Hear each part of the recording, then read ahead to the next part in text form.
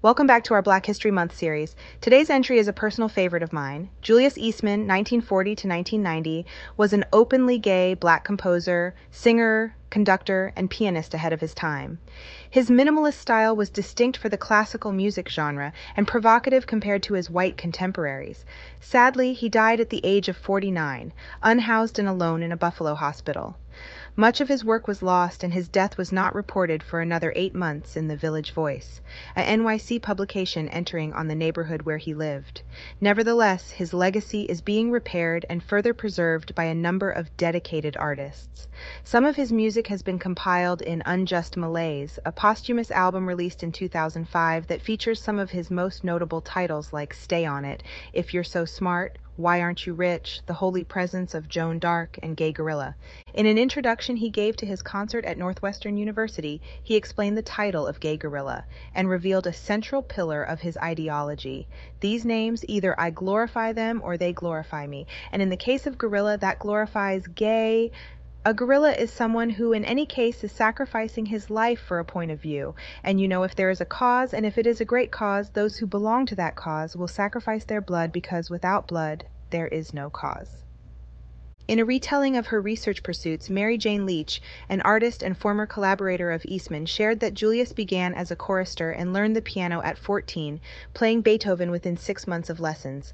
He studied at Ithaca College before transferring to the prestigious Curtis Music Institute in Philadelphia, where he studied with Mstislaw Herzowski and composition with Constant Vauquelin. He sang in the 1973 recording of 8 Songs for a Mad King by the British composer Peter Maxwell Davies.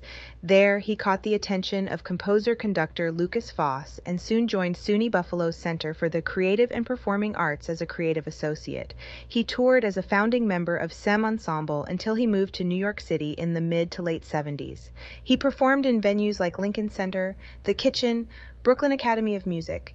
In addition, he performed with the Count Basie Orchestra and Brooklyn's Philharmonia's Comprehensive Employment and Training Act, CETA, Orchestra, the latter where he ran an outreach program with composers of colors. Eastman was evicted from his East Village apartment, and police officers threw all his belongings, including his recordings and scores, into the snow. After, Eastman experienced houselessness, and his health rapidly declined. Because of that, we may never know all that we lost of Eastman's work, but we do know we risk a great deal when we do not care and protect Black artists as our cultural treasures.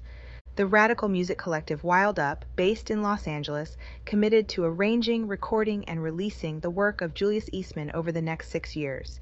The first product, Feminine is one of Eastman's classics, was released in June 2021, bringing Eastman's legacy back into the spotlight. The loss of Eastman's work and the efforts to commemorate his contributions to classical music are similar to the recent initiatives to revive the work of Florence Price, 1887 to 1953. Florence was the first African-American woman to have a symphony performed by an orchestra.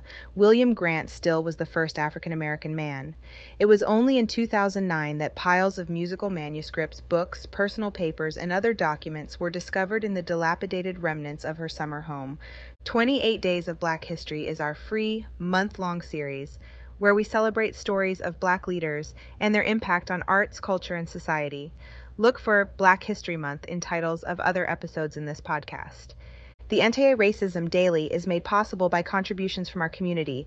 Join in by making a one-time or monthly donation. You can find us on Venmo at Anti-Racism Daily, or you can give on our website, www.the-ard.com.